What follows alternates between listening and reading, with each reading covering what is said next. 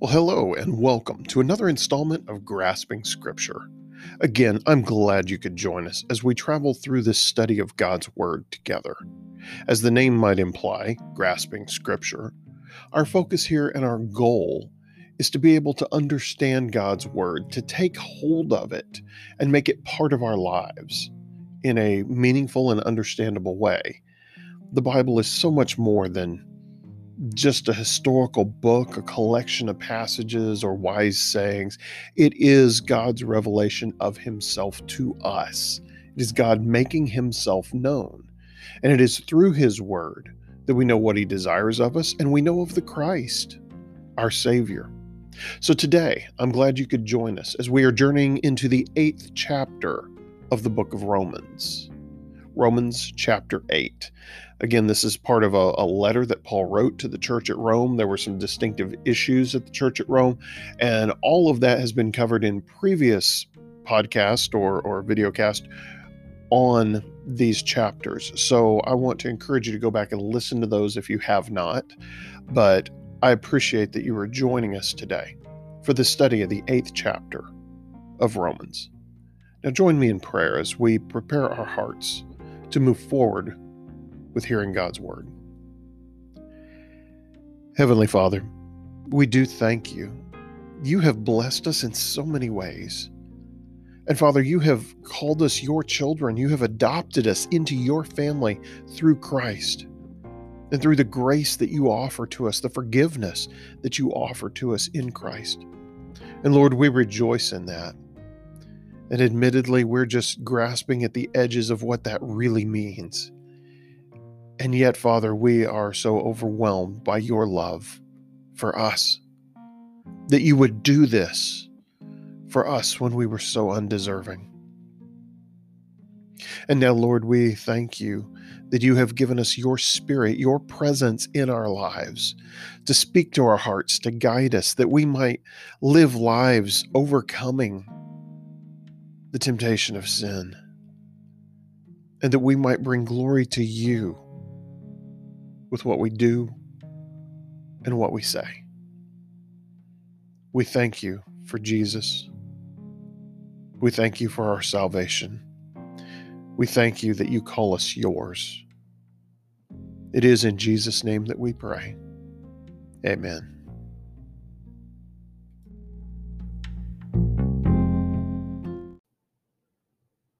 All right, well, we're at the 8th chapter. Let's go ahead and dig in. Paul covers a lot of territory here and gets into some pretty weighty issues as well. So we want to kind of break it down as we go through. I would say the first part you might describe as an assurance of our eternal life, or that we have life in the Spirit, and how that all plays out. Let's go ahead and look at the 8th chapter together, shall we? So now there is no condemnation for those who belong to Christ Jesus. Now, what Paul has just said there in that one verse, that short phrase, is a summation of really the last 3 or 4 chapters that we've been through, if not the last 7 chapters. And it's the idea that we are saved through faith, and it's God's grace at work. It is not through the law. It is not through overcoming our sin. It's not through being good enough or doing enough good things and not doing many bad things or any of that. The reality is we stand not condemned. There is no condemnation for a peculiar group of people. Who? For those who belong to Christ Jesus. Who belongs to Christ Jesus? Those that have placed their faith in him. That's that deciding factor. God's grace is open to everyone, but only those who place their faith in him receive salvation. Only those who place their faith in him gain the right to be called the children of God. They enter into that special relationship, not because of what they have done, not because they deserved it. In fact, just the opposite. They didn't deserve it, but because that is God's grace being extended, and they have placed their faith. They have appropriated that grace through faith. I could spend the whole rest of our time talking about what that means. And in some regards, we will, because it's what Paul's talking about.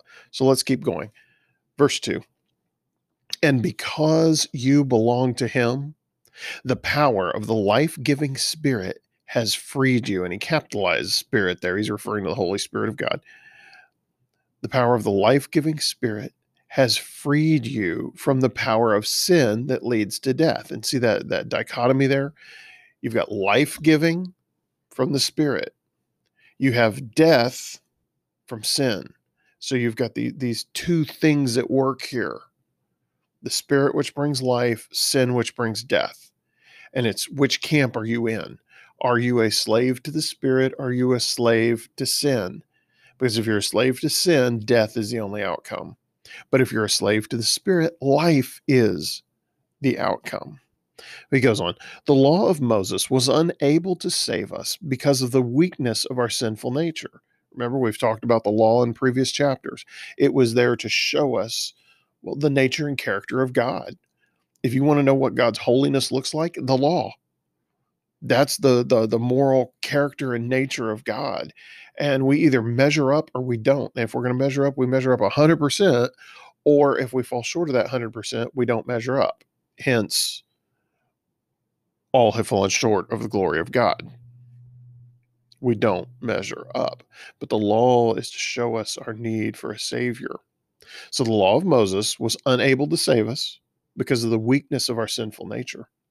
So God did what the law could not do. He sent his son in a body like bodies we sinners have. And in that body, God declared an end to sin's control over us by giving his son as a sacrifice for our sins. He did this so that the just requirements of the law would be fully satisfied for us.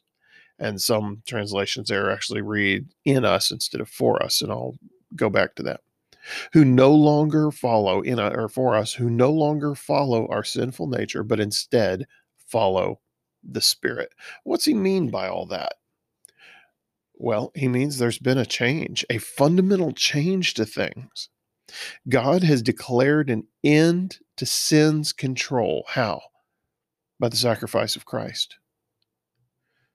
Christ coming in the flesh, God in the flesh, took on humanity. Was it humanity exactly like ours? Well, no, because there was one difference. Not a descendant of Adam, not tainted by sin. Lived among us, was tempted, but did not sin, and then died as the perfect, sinless sacrifice to atone, to pay the price for my sin, your sin, the sins of the world. Because all the sacrifices up until that point, all the yearly sacrifices on the Day of Atonement, all of them pointed towards the perfect sacrifice God would provide, but none of them were ever said to be the perfect sacrifice. They pointed somewhere. They pointed to Christ. Christ is the fulfillment of the promise of God. Christ is God coming in the flesh and doing what we could not do. In fact, that's where it picks up there in verse 3 when we read it. Law of Moses, unable to save us because of the weakness of our sinful nature. So God did what the law could not do. God stepped in, changed everything. And in verse 4, he did this so that the just requirements of the law would be fully satisfied for us who no longer follow our sinful natures, but instead follow the Spirit. I said some translations of that, and it's a variance in translation. It's a legitimate variance. It can be read either way. Say fully satisfied in us instead of for us. And you may go, well, that really kind of changes things. In a certain sense, it does. But either way, it's not wrong. God did satisfy the just requirements of the law in the sacrifice of Christ. But as we live in the control of the Spirit, no longer controlled by our sinful nature, but following the Spirit, we are manifesting the reality of the defeat of our sinful nature in our lives. So whether you read it for us or in us, it's still okay. They both fit with good grounded theology and both tie in with the rest of what Paul has to say. So we're good. Right? Picking up in verse 5, it says, "Those who are dominated by the sinful nature think about sinful things. But those who are controlled by the Holy Spirit think about things that please the Spirit." So, letting your sinful nature control your mind leads to death. But letting the Spirit control your mind leads to life and peace. For the sinful nature is always hostile to God. It never did obey God's laws, and it never will. That's why those who are still under the control of their sinful nature can never please God. But you are not controlled by your sinful nature. You are controlled by the Spirit if you have the Spirit of God living in you. And remember that those who do not have the Spirit of Christ living in them do not belong to Him at all. And Christ lives within you. Even though your body will die because of sin, the Spirit gives you life because you have been made right. Hang on. Page done one turn for me here. There we go. Because you have been made right with God. Yeah. So, what does all that mean? Well, it's laying out the truth of our reality. And here, Paul is not talking just to Christians, he is comparing those that are living under sin, dominated by sin, controlled by sin, and those living under the control of the Spirit. And there's a big distinction between those two groups, not just in the outcome, but in what leads to the outcome. He's not saying, well, there are Christians that follow Christ, but, well, they don't follow him real well and they're slaves to their sin. And if they commit enough sin, they're going to die and go to hell. And that's not what he's saying. Here again, what Paul actually says in these verses. Those who are dominated by their sinful nature think about sinful things. So who would that be? That's the lost, those apart from Christ, those that do not have the Spirit of God, the Holy Spirit. But those who are controlled by the Holy Spirit think about things that please the Spirit. That's the difference. It's a world of difference. If you're dominated by sin, guess what dominates your life? Sin. If you are dominated by the Spirit, what dominates your life? The Spirit. But those who are controlled by the Holy Spirit think about things that please the Spirit. So letting your sinful nature control your mind leads to death. That's a statement of fact. If sin controls your mind, you're headed one way, death. But letting the Spirit control your mind leads to life and peace. Again, the two options: slave to sin, slave to righteousness. Which is it? For the sinful nature is always hostile to God. You may go, but I know some people that don't know Christ and they're nice people and they're. For the sinful nature is always hostile to God. It can be nice, but it's nicely wrong. A person can be a wonderful, kind person, but they're bound for hell. And they cannot please God. They will remain hostile to God, barring their surrender to God, barring their acceptance of His invitation of grace by faith. Goes on in verse 7. It, being the nature that was hostile to God, the sinful nature, it never did obey God's laws, and it never will. Now, mind you, he's talking to Jewish background and Gentile background Christians there in Rome. mostly Christians there in Rome, and he's pointing these things out, and that's almost a jab there to the Jewish background that never did obey God's laws, and it never will. You had the laws, but did you run afoul of those laws? Sure. Why? Because sin doesn't obey God. In fact, sin is disobedience to God by definition. It goes on in 8 that's why those who are still under the control of their sinful nature can never please God. Not occasionally won't, or occasionally do things that upset God. No, they can never please God. Why? Because they are out of relationship with Him. Paul describes it elsewhere as being enemies of God. But see, God doesn't reject us because we were His enemies. He loves us. And Christ came while we were still sinners to die for us, that we might be made right with God. The invitation is extended. Will we take that invitation? Will we rely on Him?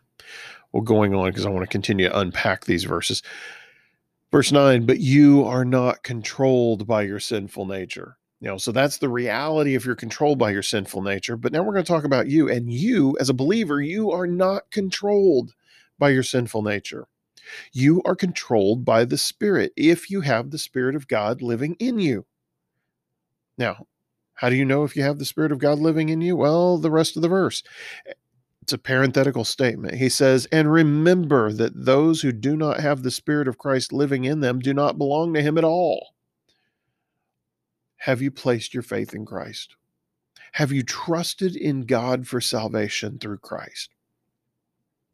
If you have, congratulations, you have the Spirit of God living in your life. So you are not in that other camp. Now, how well do you let the Spirit control your life? We may have some work to do in that area. But we have been set free from that dominion of sin because we have the Spirit. Without the Spirit, we didn't have any hope of resisting the dominion of sin in our lives. But with the Spirit, we can overcome sin in our lives. Does it mean we become sinless? No. But it means we're not controlled by that sin anymore.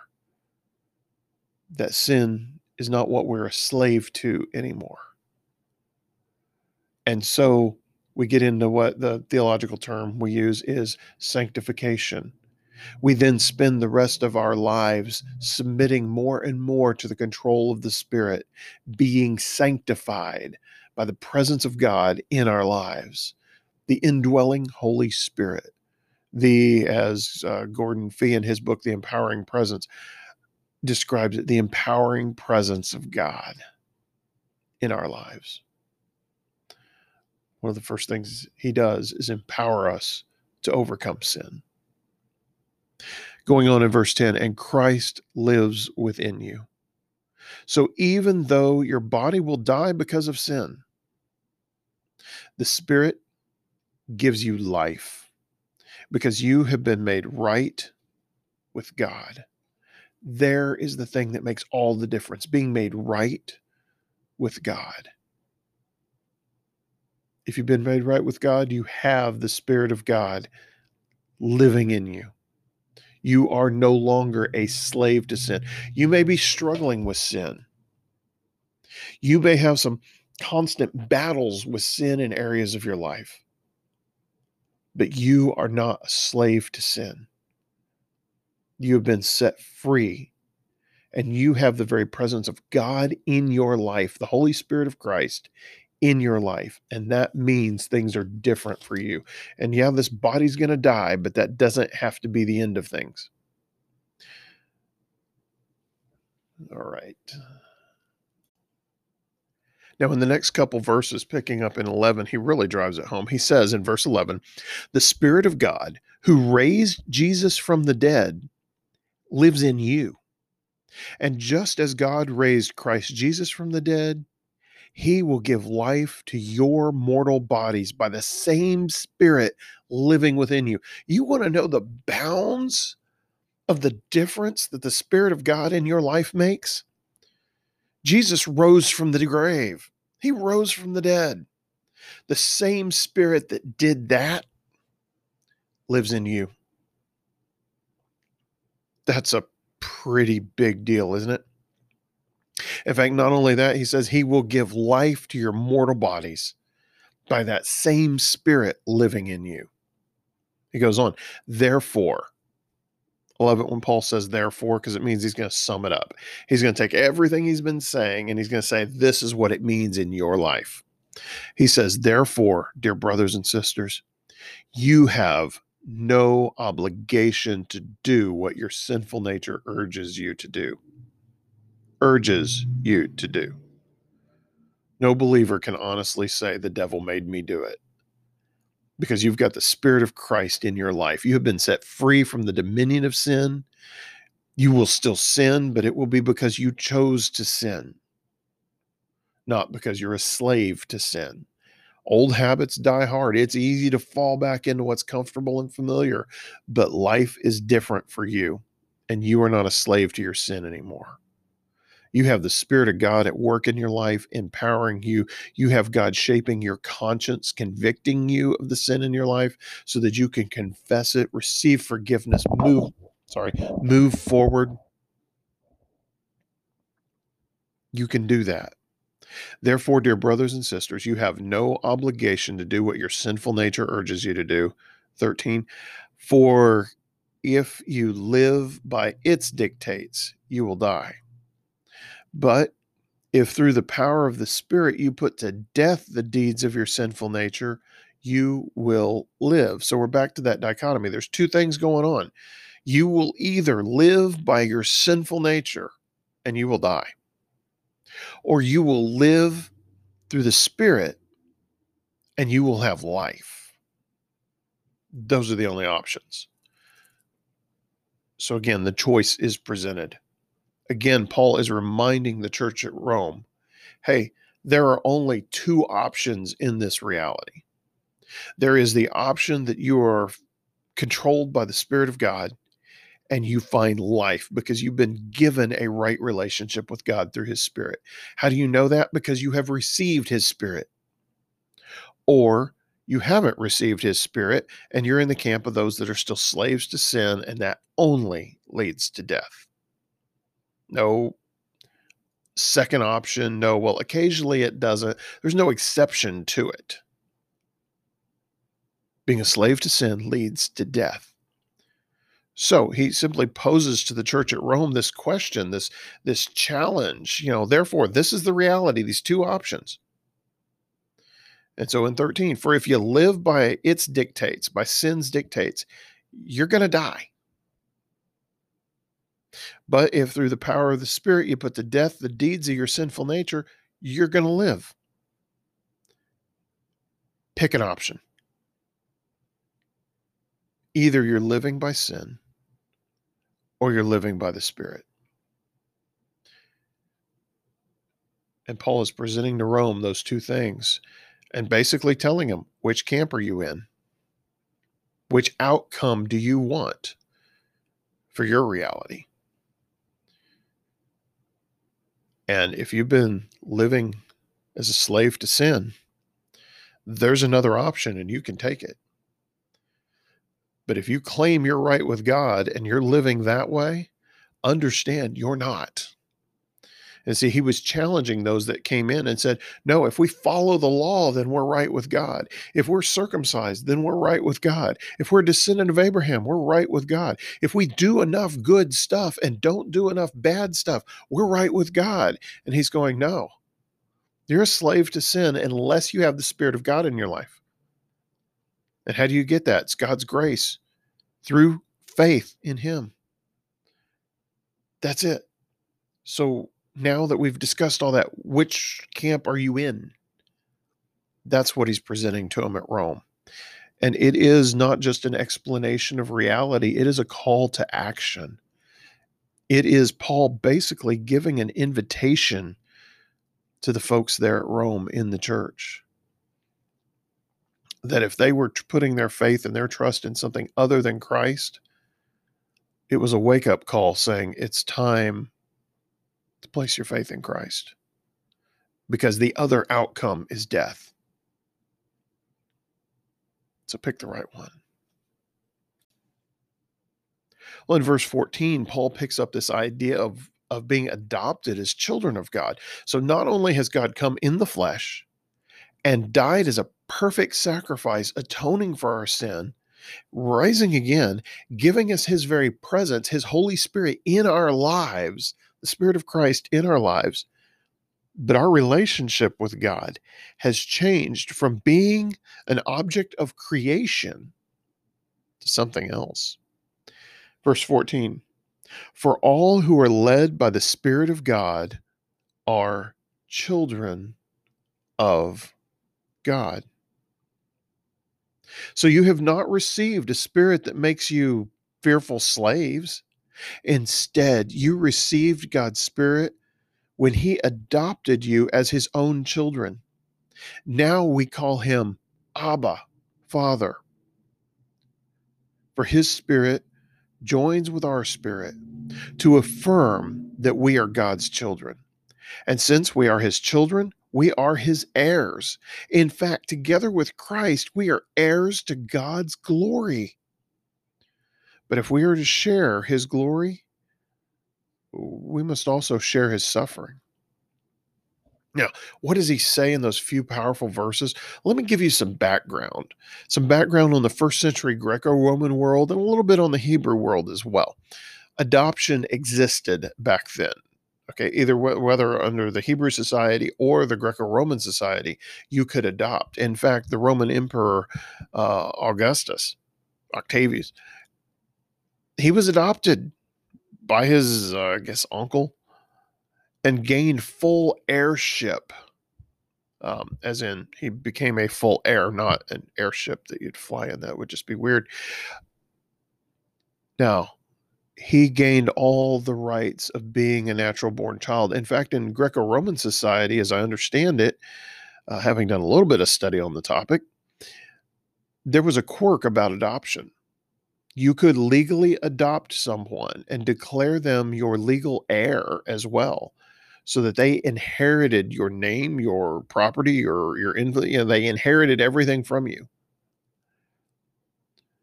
But there was a distinction between an adopted child and a natural born child.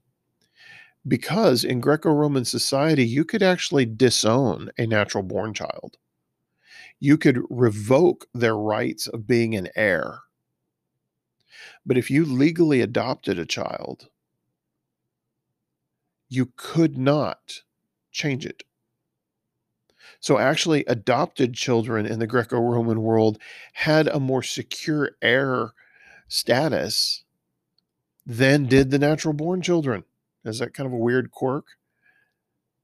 And it's to Romans, citizens of the city of Rome, that Paul is writing this. So how do you think they would have heard it? How do you think it would have resonated with them? Hey, this is your relationship with God. You have been adopted. And then he uses an Aramaic term.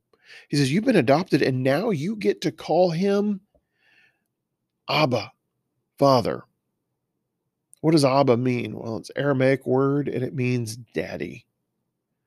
It's a familiar, in the family unit expression of relationship to a father figure.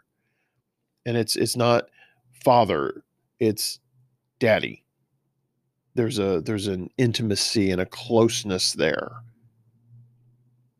And so for Paul to use that phrase, he's saying, look, you've gained full heirship. You have gained the rights of being an heir.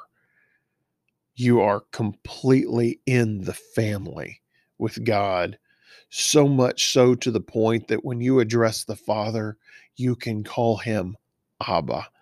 Now, if we slip over to the Gospels, we can find where Jesus referred to the Father as Abba in prayer. So it really ties us in there. He is making a strong case that by being led by the Spirit of God, having the Spirit of God in our lives, it changes our status of relationship with God. We are no longer his creation. We are his children, adopted children, co-heirs with Christ. and it's awesome.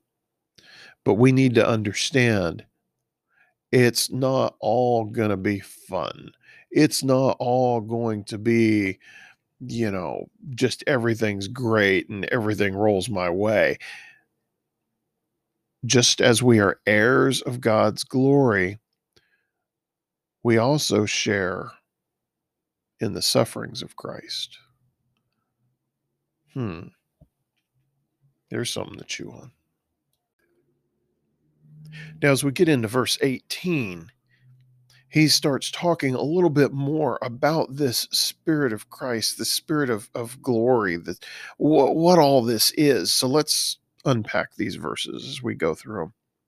Verse 18, yet what we suffer now is nothing compared to the glory he will reveal in us later. For all creation is waiting eagerly for that future day when God will reveal who his children really are. Against its will, all creation was subjected to God's curse. But with eager hope, the creation looks forward to the day when it will join God's children in glorious freedom from death and decay. For we know that all creation has been groaning as in the pains of childbirth right up to the present time. And we believers also groan, even though we have the Holy Spirit within us as a foretaste of future glory. For we long for our bodies to be released from sin and suffering. We too wait with eager hope for the day when God will give us our full rights as his adopted children, including the new bodies he has promised us. We were given this hope when we were saved. If we already have something, we don't need to hope for it. But if we look forward to something we don't yet have, we must wait patiently and confidently. And the Holy Spirit helps us in our weakness.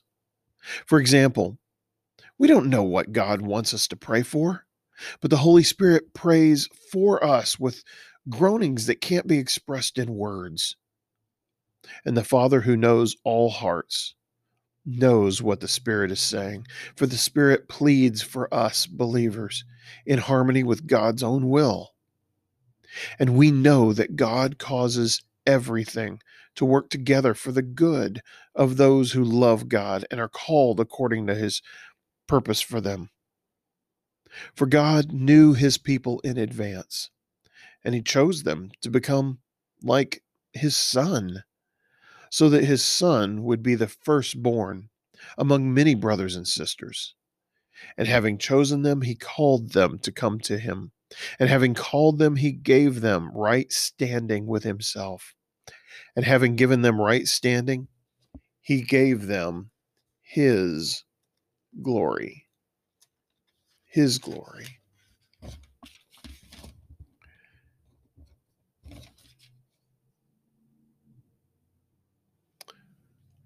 Wow. There's so much in that passage. There is, we're running from Genesis to Revelation here, all in these few verses. And I know it's kind of a long section for me to read, but still, it's just powerful. As he's talking about it, he describes the effects of sin, not just on humanity, not just that we people have experienced the effects of sin, have experienced slavery to sin, have experienced the curse when we were cast out of the garden. But maybe we forget sometimes that sin corrupts, sin twists, sin distorts, and it destroys. And not just people, our world.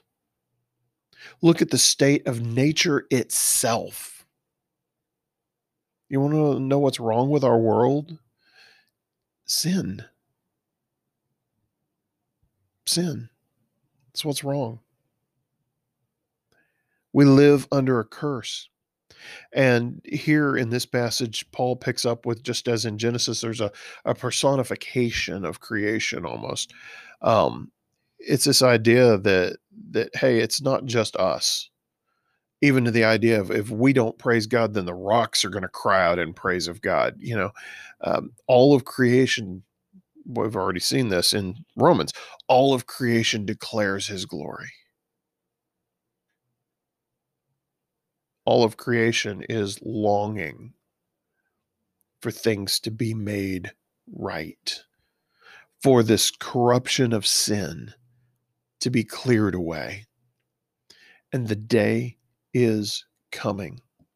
We have already been declared the children of God, but we have not yet seen what that looks like fully, what it is to fully be heirs of God. We haven't seen it yet. We're in this already, but not yet tension. And it's not just us, our whole world, all of creation is caught in that tension. And while we're caught in that tension, we long for what we know is out there. We long for what we know is coming. Creation itself longs for things to be made right. In fact, Paul uses this interesting description here of groaning and longing, and he even uses the metaphor of groaning as if in the pains of labor or pains of childbirth. What's he mean by that? Well, if you think about it, it's creation. That there is pain and agony in giving birth. And then there is new life. And there is joy. And we see creation firsthand as we meet this new life. To use that metaphor for us and for all of creation, for we know that all creation, verse 22, has been groaning as in the pains of childbirth right up to the present time. We know it's coming. It's just not here yet. We place our hope in it because we know it's coming, but it's just not here yet. There's that expectation in our Christian life. And then he reminds us of a few things while we're in this time of tension, this already with God, but not yet fully realized, this children of God, yet we haven't seen what it is to fully be heirs of God. And he says, the Holy Spirit helps us in our weakness. Here's an example. For example, we don't know what God wants us to pray for. Oh, we try, but we fall short. But the Holy Spirit prays for us with groanings that cannot be expressed in words.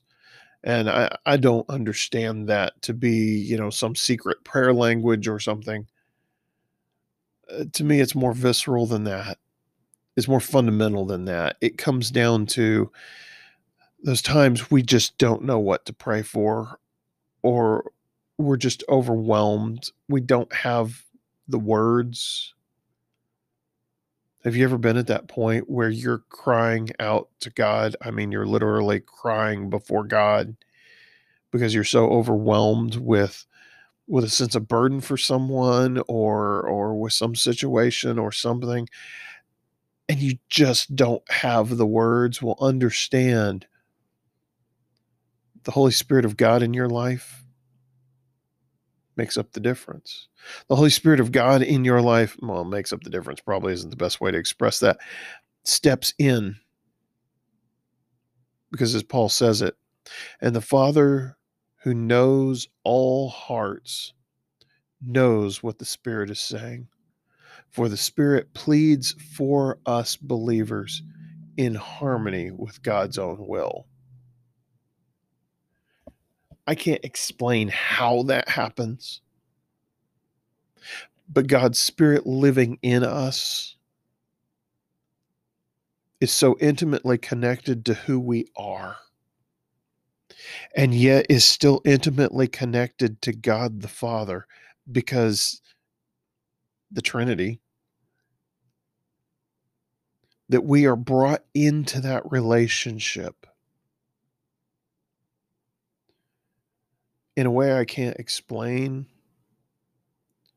but in a way that, as Paul is basically saying here, God understands.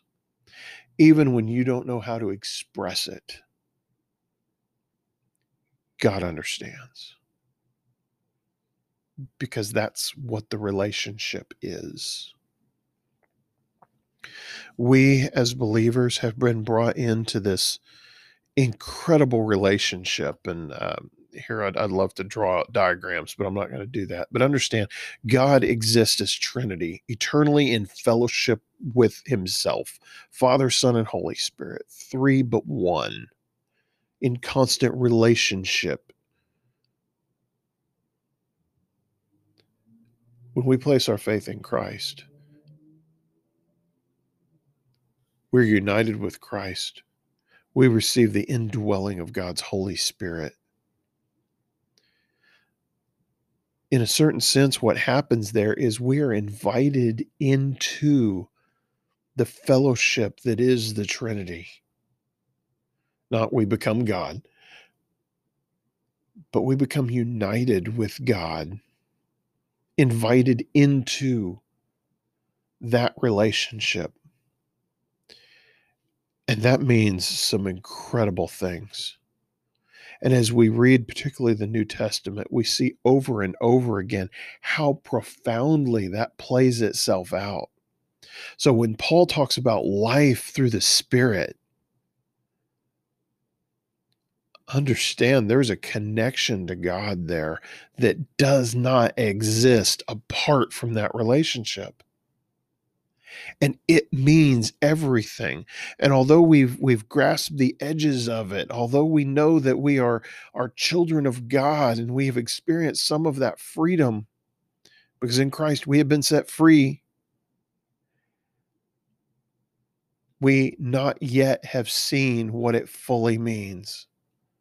So we long for that. But in the meantime, we catch these glimpses where even in our prayers, when we don't have the words, we know God understands because the Spirit conveys that.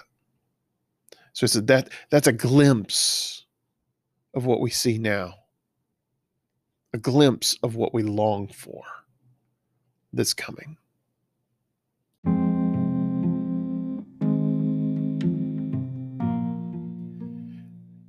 And now Paul kind of rounds out the rest of the chapter with a discussion of the power of God's love for us, that nothing separates us, that there aren't boundaries that we can cross and drop off. I mean, it's incredible. Listen to what he says. Coming off of that discussion about being children of God, that already not yet, that longing, that hope, expectation.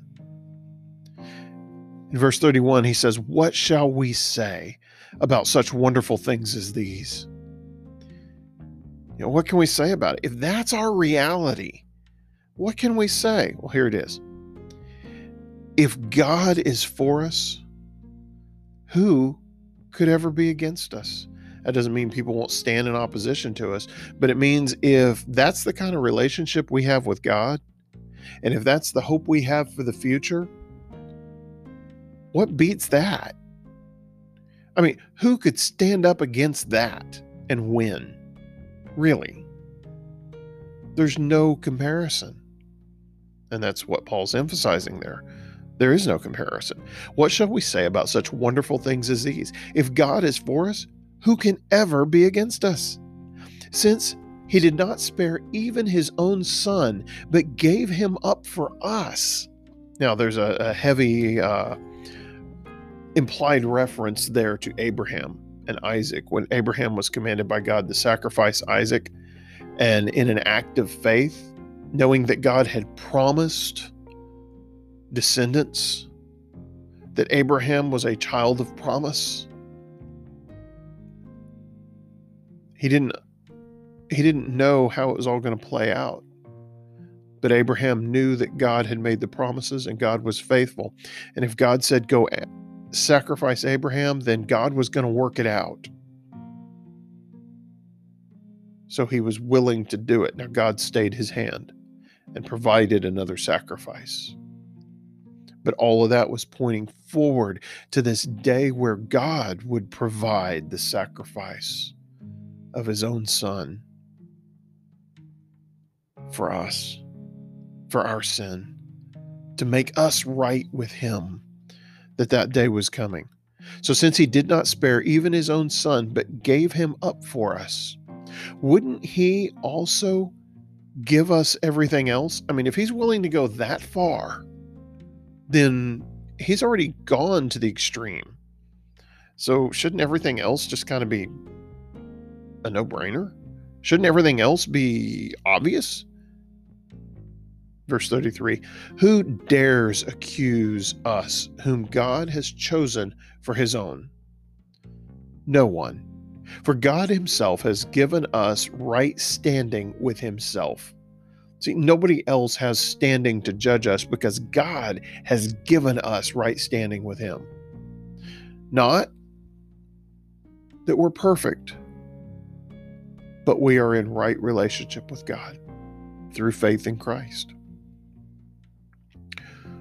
Who then will condemn us? No one.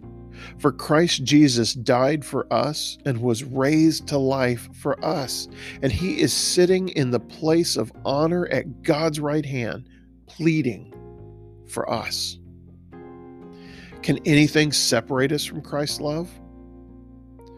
Does it mean he no longer loves us if we have trouble or calamity, or are persecuted or hungry or destitute or in danger or threatened with death?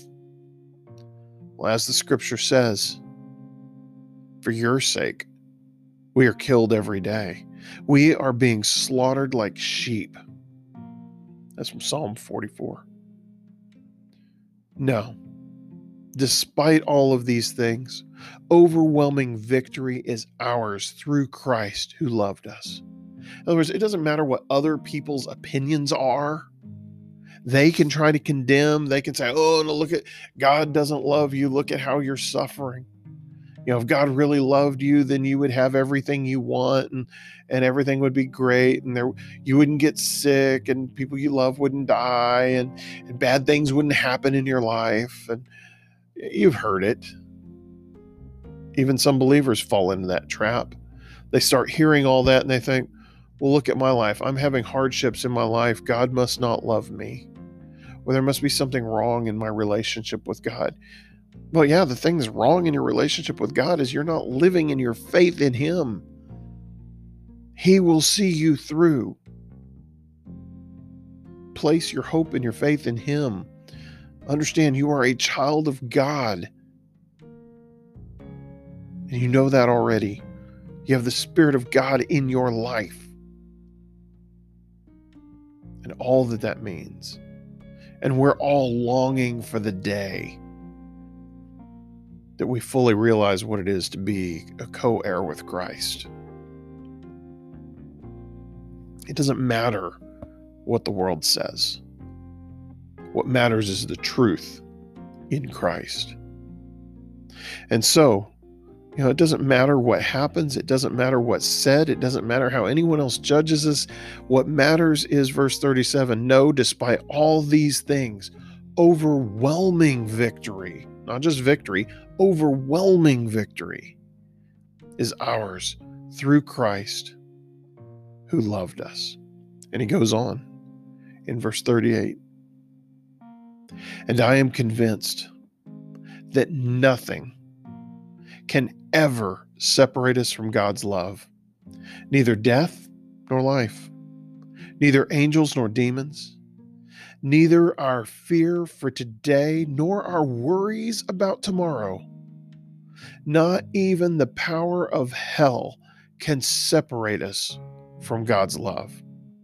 No power in the sky above or on the earth below. Indeed, nothing in all creation will ever be able to separate us from the love of God that has been revealed in Christ Jesus, our Lord. I'm not even going to elaborate on those passages.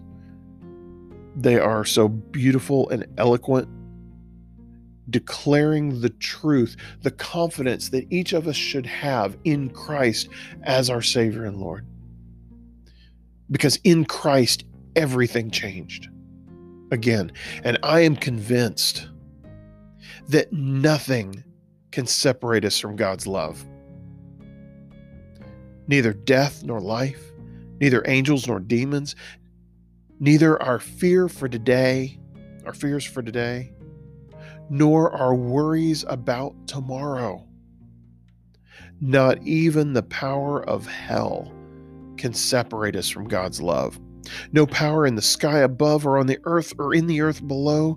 Indeed, nothing in all of creation will ever be able to separate us from the love of God that is revealed in Christ Jesus our Lord. What greater encouragement do we need? Can we all make that claim that Paul's making? All those things are around. The power of hell is out there. The devil is actively at work. Life happens, death happens. There are spiritual forces at war. We have fears about today, and we have worries about tomorrow.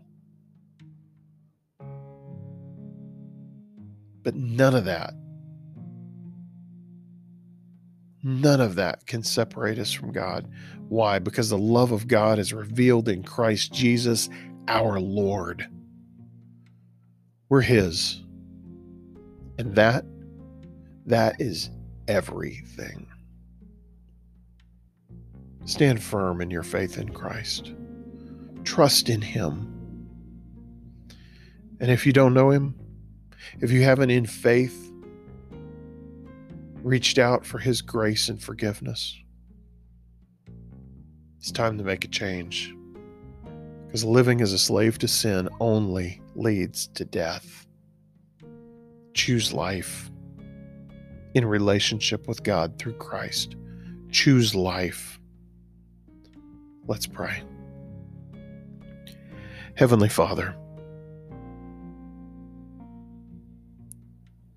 your word is overwhelming.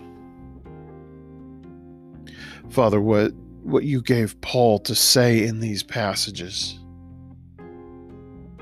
the bold declarations of faith, the truth that is laid out before us, even the words to express our longing, that we know we are already in you, and yet we know there is more.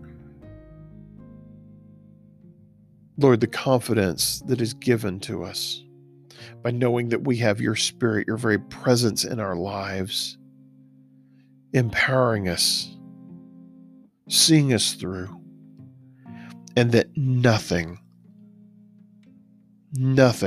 can separate us from your love. Father, we thank you for that encouragement.